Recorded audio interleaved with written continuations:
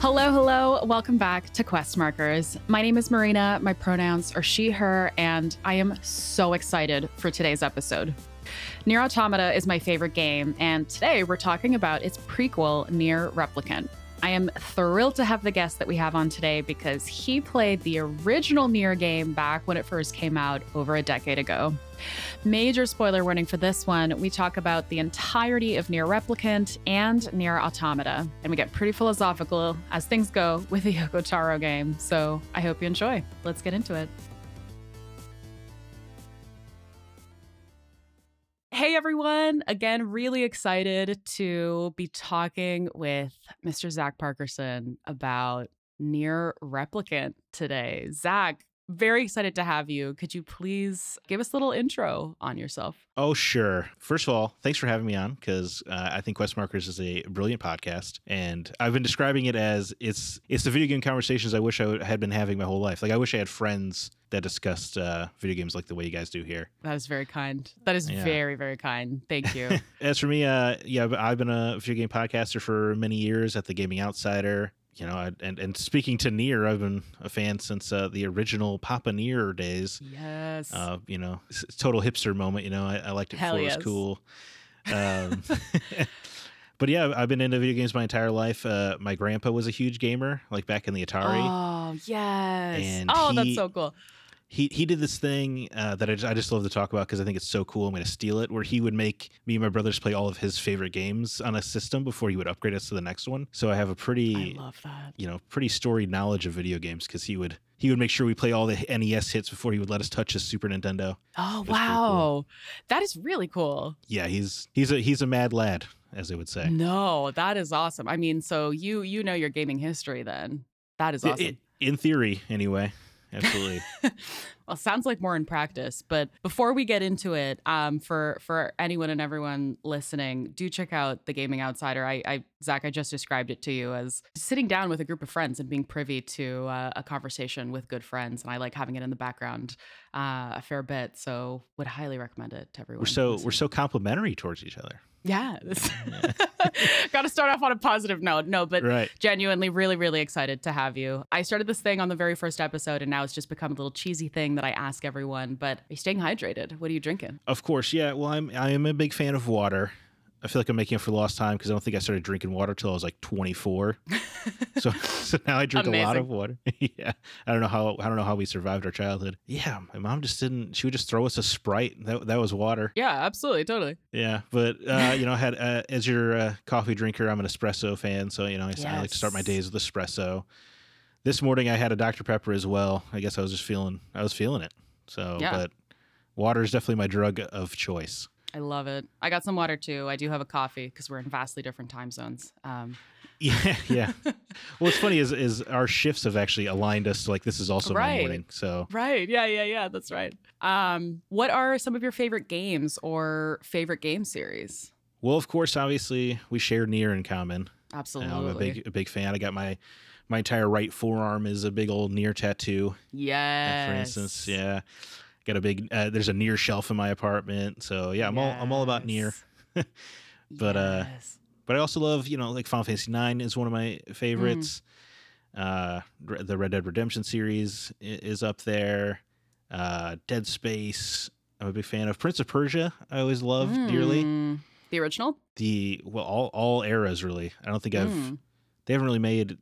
The worst they've ever gotten is just okay with like the Forgotten Sands. Not that Ubisoft remembers that they make any Prince of Persia games, of course. But it's unfortunate, but yes. Yeah, absolutely. Yeah, I feel like I love a lot of games. I feel like it's a generic, like a weird answer, but there's just so much great stuff out there. Yeah, absolutely. Well, and I think maybe not to get too philosophical, but the medium of games is so vastly different than anything else because you get to partake in the story as the protagonist and as a playable character, which is so vastly different from film or reading or different kinds of media because you're actually in it and playing a role in it as opposed to being an observer. So right, I mean, absolutely. When NieR is slaughtering all those innocents, you really understand. We'll get into it. We will get into it.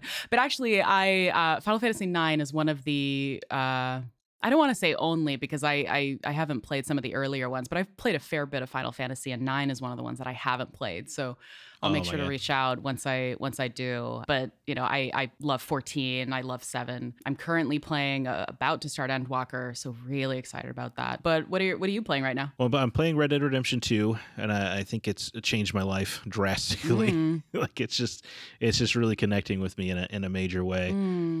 I've been telling my partner, I was like, oh man, I didn't really know what falling in love was until I met you. Like I thought I had fallen in love before, and then I met you, and now I really know what it is. I feel a little bit like that with Red Dead Redemption 2. I mean, I just can't stop thinking about it. I feel like I'm in love with it. So I've been playing. I think I've put like 90 hours into it, since the start of the year.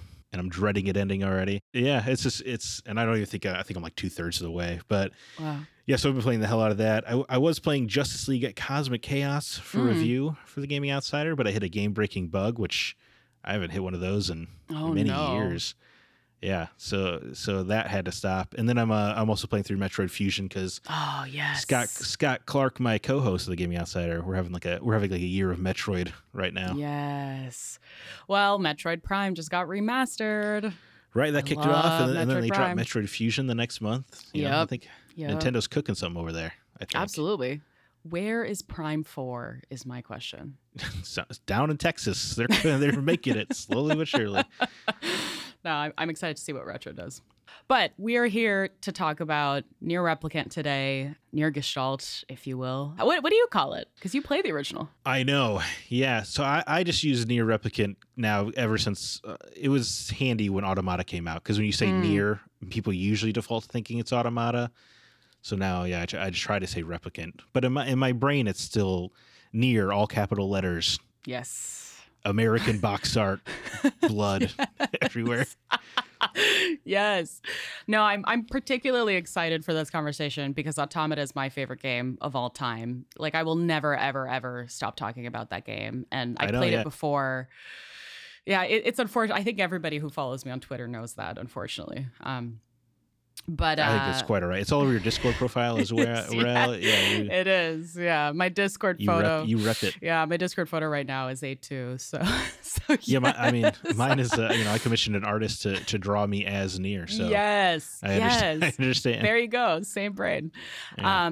But I played Replicant after I played Automata, and kind of very similarly to Automata, I haven't really stopped thinking about the story and the story that it tells.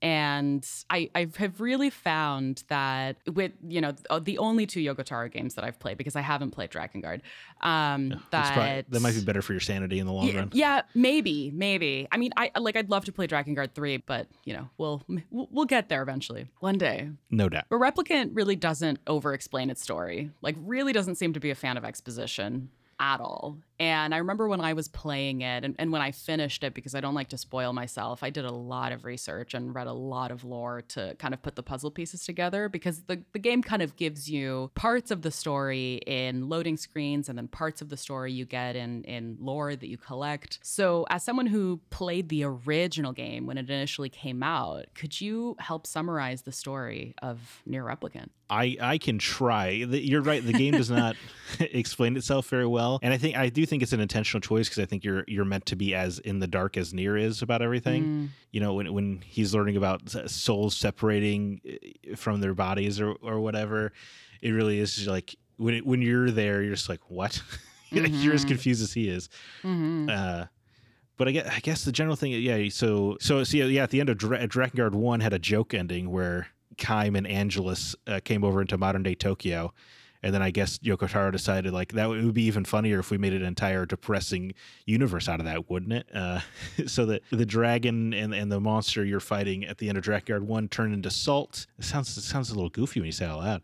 And then when the salt makes contact with humanity, you basically have to make a decision if you want to. You can align yourself with a god and turn into a monster, or you can let yourself die and turn into a pile of salt. But this led to a big war between humanity and the monsters that the god was creating. And they came up with Project Gestalt, which separated the soul from the body. And that's what the intro is like young NieR trying not to take the pact. Then they hard jump cut, 3,000 years later.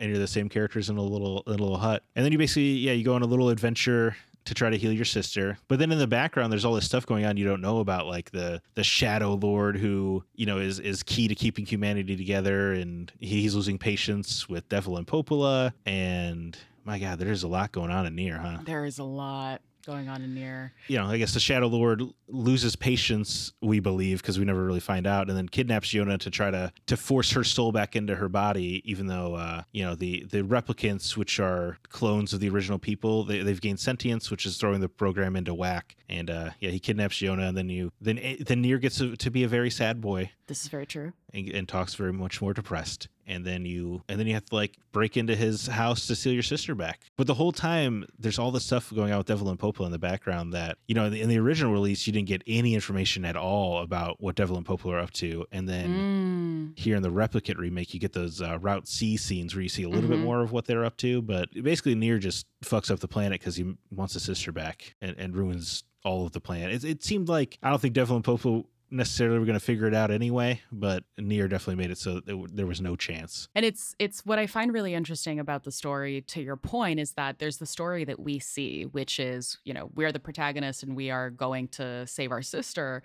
But then in the background, there's this whole like history of why we're even here. Why are we a replicant? And everything is caused, to your point, by this, salt or white chlorination syndrome where humanity was doomed. And I think that in itself is a really interesting thing to talk about, of like, if we were to meet our demise, how would we survive that? And so Project Gestalt was set in place to separate body from soul. Human bodies were made into replicants, or these like artificial bodies, and souls were supposed to be protected, but they are actually, what we come to learn as gestalts are these like shades that we eventually fight. And so we go through the game not knowing, our goal being to go and save our sister, not knowing that these monsters that we're fighting are actual human souls that have gone mad. And like that in itself is just so interesting, because what we learn is that replicants gain their own self-awareness, which causes them then to reject their original human souls. And that's kind of what Yona has. Like, that's called a relapse. It's what causes the black scrawl in the replicants, which looks like this kind of text on the skin. Yeah, black scrawl is cool. I like it's a human genome. It's like all the DNA symbols when you translate it from the angel script that Yoko Taro made up or whatever. It's all like the CATG or whatever of DNA. It's just kind of a neat little touch. So good. But you're right. It's great. The game tricks you into murdering children for 12 hours. It tricks you into destroying humanity. Right. Basically. Yeah, and you totally back NieR's play when it's happening too, because you're like, yeah, I want my sister back. How dare that guy who looks just like me steal my sister? And like one of my favorite things about this game in particular, and as I was preparing for us to record, I was trying to think about other casts in games that I loved as much as this cast. I absolutely, like, the thing that made the game so enjoyable to me was the cast that you travel with. And just shout out to all of the voice actors that voiced the characters, because they really brought everyone to life. Like, we have NieR played by Ray Chase, also played by Zack Aguilar. We have Laura Bailey as Kaine. We have Liam O'Brien as Grimoire Weiss. We have Julianne Taylor as Emile. The main cast is just, to me, the glue that held everything together. And it was so enjoyable, even just walking from one place to another, because they would bicker and you would go on side quests and you would hear even more bickering. And it was just so enjoyable to just be privy to their conversations. And they're such vastly different characters too. Like, NieR is one-track minded on saving his sister. Kaine is this like very aggressive character. Weiss should not work on paper. Like, that character should not work on paper. And Liam O'Brien just crushed it bringing Weiss to life. And then Emile is this like really soft, really wholesome character. And just when you put all of them together, like, it shouldn't work, and it does. Right. I mean, it's just such a found family story, but they really do feel like a family, the way they bicker and argue. And you're right, the side quests really, like, they come to so much life on the side quests. It's really remarkable. And as a fan of the original, I was a little bit worried actually with Replicant, because I came from Papa NieR, and I was like, oh, is Bro NieR gonna be able to slot in here? And he actually is like I would say he's actually quite a different character in terms of his tone, like on side quests. Because Papa NieR, he'll crack a joke joke more often, I feel like, than Oh. than Brother NieR, because Brother NieR, when he's a kid, is a little bit naive and he just really wants to help everybody. He's very much like I think he's intentionally supposed to kind of be like Link from Zelda, just helpful. But then when he grows up, he's just so beaten down by life and stuff, and so is Papa NieR. Don't get me wrong, he definitely gets more serious, but he's still able to joke around a little bit more with them. But in Replicant, he's got a joke here or there, but he's definitely much more serious, much more focused. This is kind of an interesting contrast. Yeah, I didn't realize that about Papa NieR, but as you were talking about that, it reminded me of a side quest. I think it was a side quest. I hope it's not a main quest. But anyway, it was a quest about, I think, finding a lost knife for a butcher or something like that. And Emil and Vice were kind of talking about what if we got him more knives, or I forget exactly what the details are, but it was this like really silly conversation. They're just trying to make small talk as they're traversing the lands. And at the end of it, NieR just goes, guys, can we stop talking about this? This conversation is stupid. And it's like, it's very funny the way that the line is delivered. It's fantastic. But I think it kind of proves your point of like, oh, way, way, way more serious character. Yeah, no, that is a funny one though. You're right. Or just there's a good example, if I may contrast, is there's one side quest where you're like tracking down the cheating guy, and brother NieR's like, yeah, man, this thing just kind of happens to guys that are that good looking or whatever. You remember that? This one, yeah. Oh yeah. But it's in contrast because Papa NieR had a wife, so his response is just, I hate cheaters. But that's just like a small example of like how different they really are, and it's just super. It's brilliant that Yoko Taro and his writing partners were able to just through dialogue alone, right? You don't have to like rewrite or redirect any of the cutscenes or anything. It's just good stuff. Yeah, because how much did the rest of the characters change around NieR? They honestly don't very much. I mean, that's impressive. Yeah, they really, the way they were able to weave the differences is like super impressive. And I guess you just have to like, it's probably going to be weird for a lot of people that Kaine and Papa NieR are into each other with like a 30-year age gap or whatever. But that's really the only major hang up. But I guess there are small differences with the cast, like when Kaine wakes up after that 5-year being in stone, and she looks at Brother NieR and says, well, you grew up. That was a moment. Yeah, it certainly was. But in Gestalt, or in the original, she's, well, you look like shit. Yeah, that's right. So good. Such a Kaine thing to say, too. It is. I really love that. So I feel like there's an ultimate version of this game. I was surprised when they remade it, they didn't just have a Gestalt replicant option or something so people could see both. But I can acknowledge that the themes of the story, I think, do work better with a younger protagonist and him losing himself and stuff. That was going to be my question. What do you think works better? Yeah, I think they both work. In terms of overall, they both work well in their own ways. But yeah, I think the story and the themes work better with the younger protagonist, especially with just the way he like loses himself and who he is really in those 5 years while he's relentlessly pursuing Yona, and just there's some more believability in terms of him doing the side quests around town to earn money for Yona. I feel like a father would want to stick closer by the daughter, whereas you could see this brother character, he probably views it as somewhat of a relief to go on these adventures because like for these couple of hours or whatever, you don't have to worry about this caregiver role that was thrust upon you. Absolutely. Totally. Sorry, were you going to say something else earlier? I was just going to back you up that is one of the best casts in gaming ever. Just they're absolutely brilliant. I mean, there's such love between them. Like when one of my favorite moments of the game is when Emil transforms and NieR just accepts him right away. Yeah. And so Kaine just recognizing him by his voice and not even acknowledging the fact that he transformed, which is super cool. Yeah. Oh, so good.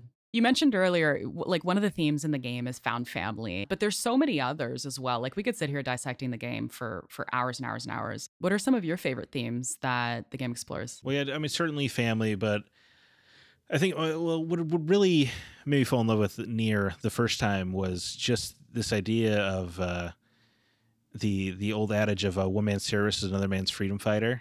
That to us, NieR is the hero, but to the Shades, he's a villain so bad that he probably seems like a mythological figure to them. He's just so over the top, murdering everybody they know and love. I mean, the first Shades you kill they're not even hostile. Yeah, you can just walk right past them if you wanted to, but the game makes you kill them because that's what NieR would do. Yep. But I think that's my favorite theme. What really drives it home for me is that at the end of the day, the Shadow Lord's motivations are a exact mirror of yours. he wants the exact same thing, and he's willing to go the exact same lengths to do it. And there's just something, it's always powerful when a game kind of tricks you into being the villain. But here, it doesn't feel like you're the villain, right? You're just the hero of a different perspective. And I just think there's something beautiful in the writing of that, where, if you play the game as a Shadow Lord, you would absolutely see NieR and his gang as just this mercenary band of bad people. Absolutely, you would. And I also, just the theme of love, like I just think that without having to have really Kaine and NieR like flirt a lot, you can tell that those two characters are absolutely in love. And the way that, we'll talk about ending E more, I'm sure, but the way Kaine, even with like this magical spell to erase him from existence, like she's held on to him so much that she still remembers who he is vaguely and fights to get him back. And then the little message at the end of the game about, you kind of gotta make your world the best it is, no matter how bad the actual world is around you. Absolutely. And I think one theme that you're touching upon both with NieR and with Kaine is the power of just will, of just you want something so badly that you would go to whatever length you need to go to in order to make it a reality for yourself. So for NieR, that being, saving his sister, and for Kaine, it becomes bringing NieR back, because to your point, like in ending D, and it's really cool how they did this. You choose to sacrifice yourself and your entire existence for Kaine, and you're forgotten, and all of your data is deleted as well off of your save file, which like that is really cool. And it does it in a way where it's like it goes into every menu and just everything disappears. Right. So good. It's painful. Line by line. Oh, pain. Because it's like if you got any upgrades and had to spend any time in the junk heap to upgrade anything, like that is true pain. I hadn't known pain up until that point. But I'm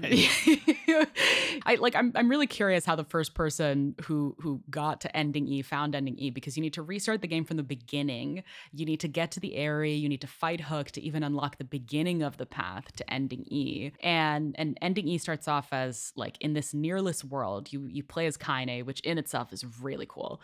3 years after the events of the rest of the game, and eventually you go back to the Forest of Myth as Kaine, and you go into the Divine Tree. And the only thing at this point that we know about this tree is that it records everything about the world. But then you go in and you're like, what in the world is going on in here? Right. It gets real sci-fi real fast. Oh, yeah. How? Because ending E was added in Replicant. You never played that because obviously it wasn't available in any prior version of the game. So what are your thoughts on ending E? Well, yeah. There's a lot to unpack. there's a lot to go into this answer. If I may ask you a question real quick. Yeah. So on Route B, you hear more things from Kaine and Tyrion's perspective.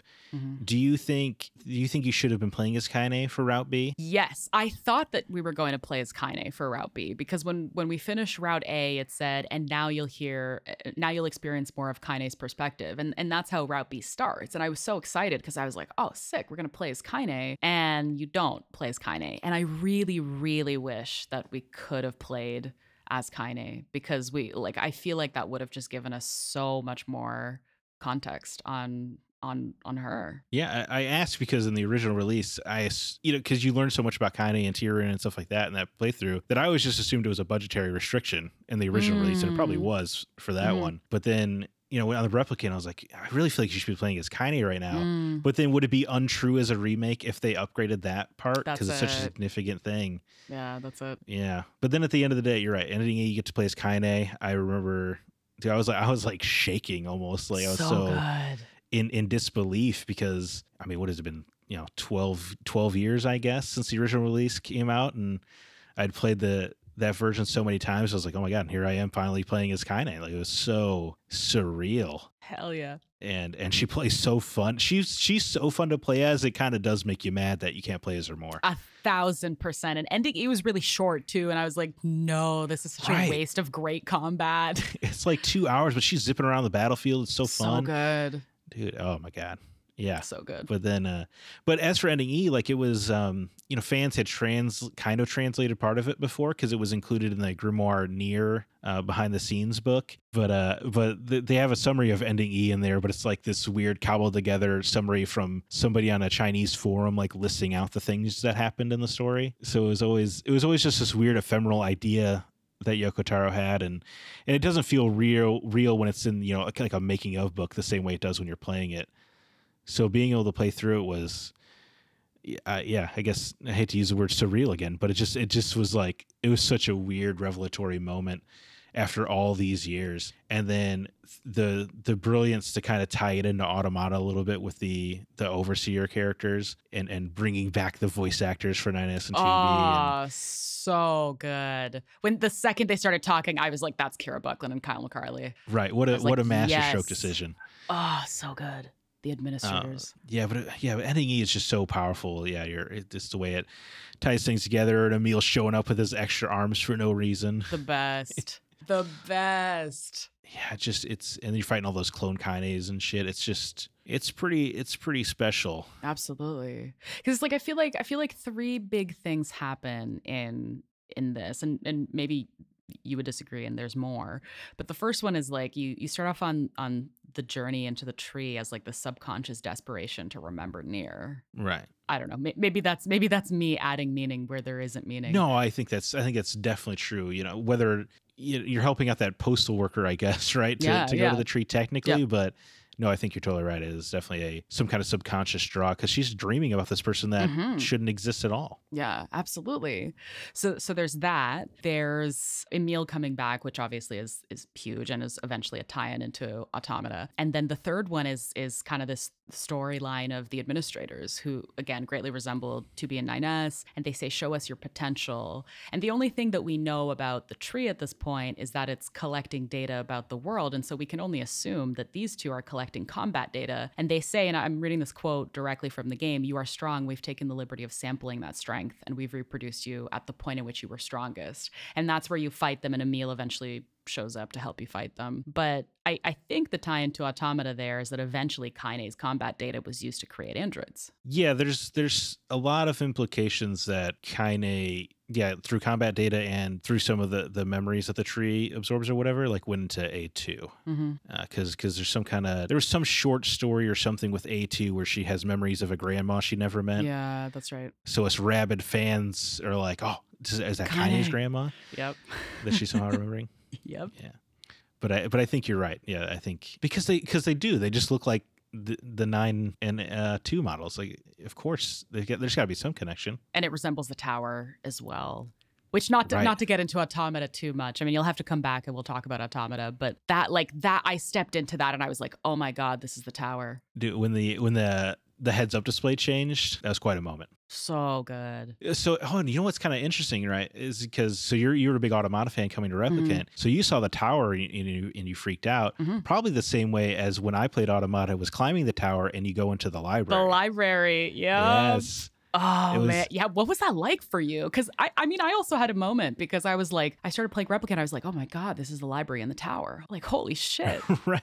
Yeah. What an interesting perspective change, depending on what you played first. No, but for me, it was, I always say there's like a game journalist cliche where there's like, when they're talking about in reviews, they'll be like, I had to set my controller down. It was such a powerful moment. And I finally lived that cliche when I got to the library in Automata because I just like couldn't process seeing it again. Especially because Automata, definitely has ties to Replicant, but it's certainly not a direct sequel, so it was just seeing any kind of tie was crazy. I mean, I figured Emil was going to be in it because he's immortal or whatever, but seeing the library, it was a real, I had to like set the controller down because I couldn't really process moment. And it's so late in the game in Automata as well that it's like you're probably not expecting it at all. If it was earlier in the game, maybe, but by that point you're like basically at the end of Automata. Right, and there's so much momentum of 9S and A2 chasing each other up the tower, and so it's just like really just smacks you in the face if you're a fan of the original. I mean, I also had to put the controller down moment when I got into the library in Replicant, where I was like, holy shit. Yeah. Because I was like, oh my God, that's the same library. This is where it's from.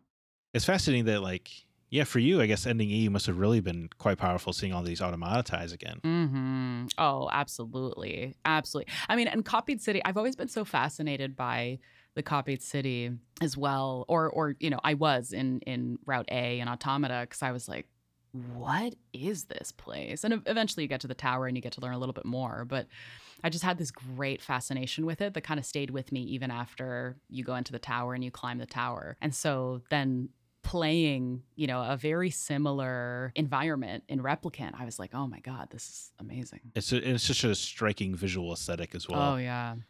Yeah, absolutely. So cool. Sticks with you. Absolutely, it does. Yeah. What do you think is the symbolism at the end of ending E when you're forced to fight a recreated version of Hook? And now you have Vice too, which that was really cool. The Hook boss fight, yeah, of course, yeah, it was big. It's big for Kaine, but seeing Vice again is great, even if I don't know if it makes sense, But I guess we don't know enough about how magic works in this world, so whatever. I will take Vice, even if it doesn't make sense. And the way he just like gives her so much shit, is like, "Are you in your cups again?" Is delightful. But for me, the Hook boss fight is it's great, and it's the moment when I started crying because the way she screams out at NieR in such a beautifully Kaine way of like how fucking dare you make this decision for me? I swore to be your sword. I'm going to be, and she refuses to accept fate, I guess, and it's just so powerful. And Laura Bailey's delivery obviously is just unmatched, and yeah, it's great. No, I just got chills. I mean, the writing there was really good, and I totally agree. I mean, Laura Bailey is Kaine, and Kaine is such a fantastic character. And then when you put Kaine and Vice together, just magic happens. Yes, absolutely, 100%. I love them. Yeah, I have two signatures on my copy of NieR, and it's Laura Bailey and Liam O'Brien. Oh, I'm so jealous. Yeah. Oh, I'm so jealous. Oh my God. Laura Bailey. Awesome. Laura Bailey was great. Yeah. She's that is awesome. I was like somewhat surprised she came back, because like she's such a big name now. Mm-hmm. I was like, is NieR going to be too little for her? Are they just not going to pay out the money that we need? So I was very happy to see her return, because you're right, she is Kaine. You could accept no substitute. No, absolutely not. I mean, it was brutal losing Jameson Price as NieR, because he's so great as Papa NieR, but there's some really good, I mean, I haven't played the original, but there are some really good lines that came out of that. So, dude, and I mean, some really funny ones as well, but that's more voice direction. Classic. I think you need a doctor. I'm just a big guy who hits things. So good. But the delivery on "You and I are friends now" was just very comical to me. But I think that's more direction than it is anything.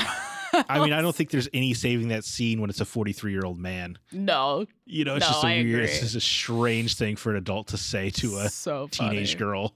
So yeah, agreed.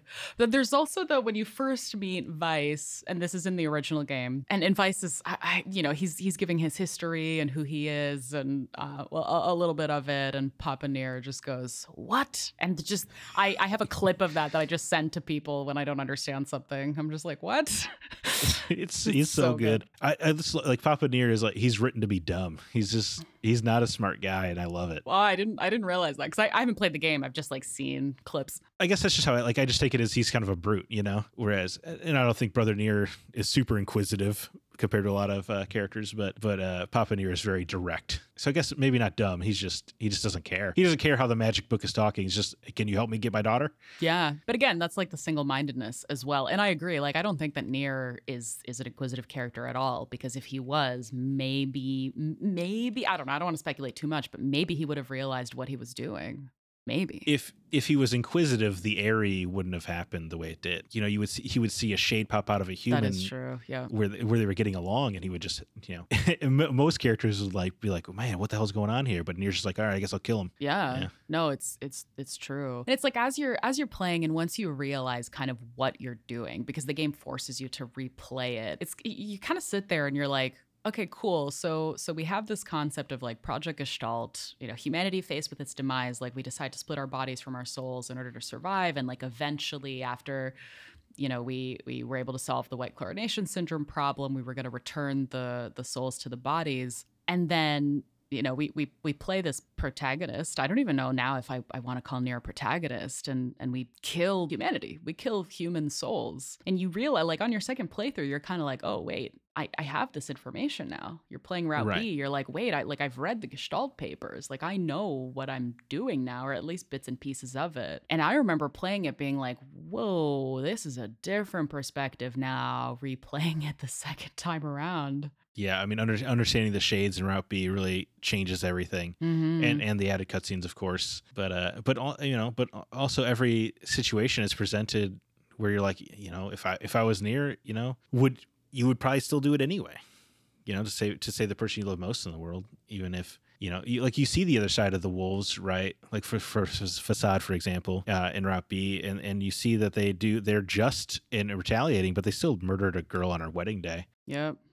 So it is just like, it's just such an expertly told story, because every situation you can see how every character can see themselves as the hero of the situation. Yeah. I think that's the brilliance of it. I agree. Like, I mean, even, Kaine can understand the shades and she's still murdering them all, but you still understand why she's doing it. And that takes some unbelievable writing chops. Agreed. Do you think that we could have done without Route C? Because playing through Route A, you're playing through it, you're like, I don't know what's going on. I don't know what these monsters are. I don't know what the shades are. Playing through Route B, you have the information. You're like, now I know that shades are human souls.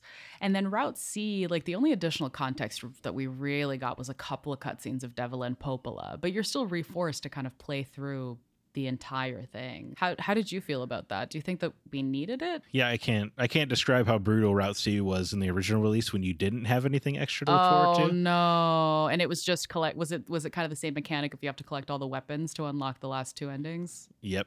Absolutely. Or to unlock ending D. Yeah, but it was really just like there was nothing new. But for Replicant, yeah, it's kind of interesting. I think you're probably right overall, but the fanboy in me is like, oh, but seeing those extra C's, Doe, and Popo were so worth it. And by this time, I've probably done all those dungeons 1,000 times for replaying the original release. But I think overall you're right. Like, you could have done those Devil and Popo scenes in Route B. You didn't need to do all over. You could have just started Route C from the Shadow Lord Castle or whatever, so people can make that decision about Kaine, because Route C doesn't add a lot overall, which I guess hurts to say out loud. But those Devil and Popo scenes were some much needed context that was missing from the original release, because you don't really grasp what the relationship is with the Shadow Lord in the original release, because they show up at the end and try to stop you, but without those scenes you don't know that they were planning to try to use Luis, the mermaid character, as a potential backup to fight against them, and just their heartbreak about the situation they're in with NieR, and they're trying to keep them distracted and stuff. And in the original game, I thought they were working with the Shadow Lord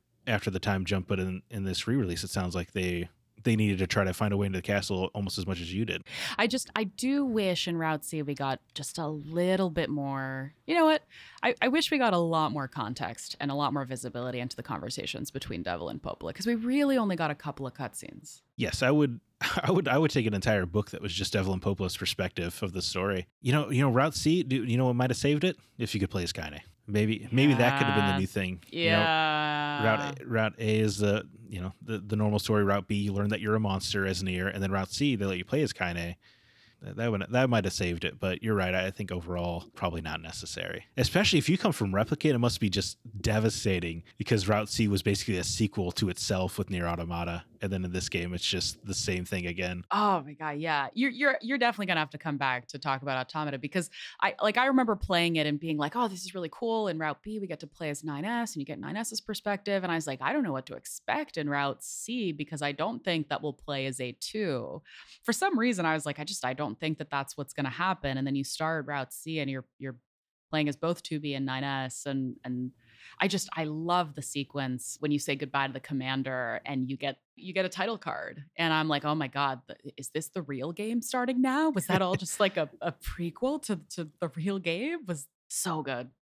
Yeah, it feels like, and here I thought I was just gonna have to play through the whole game as 9S again to get an ending selection. No, I'm so glad that didn't happen. Oh yeah, that would have been infuriating to do that twice. Oh yeah. I mean, but what they did was absolutely brilliant. Of course, yeah, I would absolutely. So I think one of your past guests already tried to claim Automata, but I'll come back and talk about it too. No, so every about 10th episode is going to be Automata, so you're gonna have to come back for one of them. Deal. Because I truly can talk about that game for hours and hours and hours and hours. Well, yeah, it would be nice to I could bring the perspective of I actually played the first game first. Yeah, absolutely. Which not a lot of people have, I feel. Well, many have, I suppose. I don't want to sound like a hipster, but yeah, I feel like that's not a too common perspective, because I think the first game only sold like 400,000 copies overall. That's pretty crazy compared to Automata's 7 million. Yup. We're actually coming up on time. So, and I don't know if you can hear in the background, but it just started pouring rain where I am. Well, I don't hear it, but Perfect. A heavy downpour is it's a dreary atmosphere you want for a NieR conversation. That is very true. Last question. What makes NieR Replicant so special? I think at the end of the day, more than anything, I think it is the cast of characters. It's just the bond that NieR, Kaine, Emil, and Weiss have just makes them one of the best parties, in a Japanese role-playing game ever. And it's just such powerful storytelling. And yeah, I love, as I've discussed ad nauseum, just the way that everybody is a hero. And it's just... Replicant is special. It's beautiful. It's absolutely. You can farm. How great is that? You can grow flowers for your sister. That is very sweet. Isn't that special? Yeah. What makes NieR Replicant special for you? I think I have to agree with you. I think it's the cast. That's what kept me playing.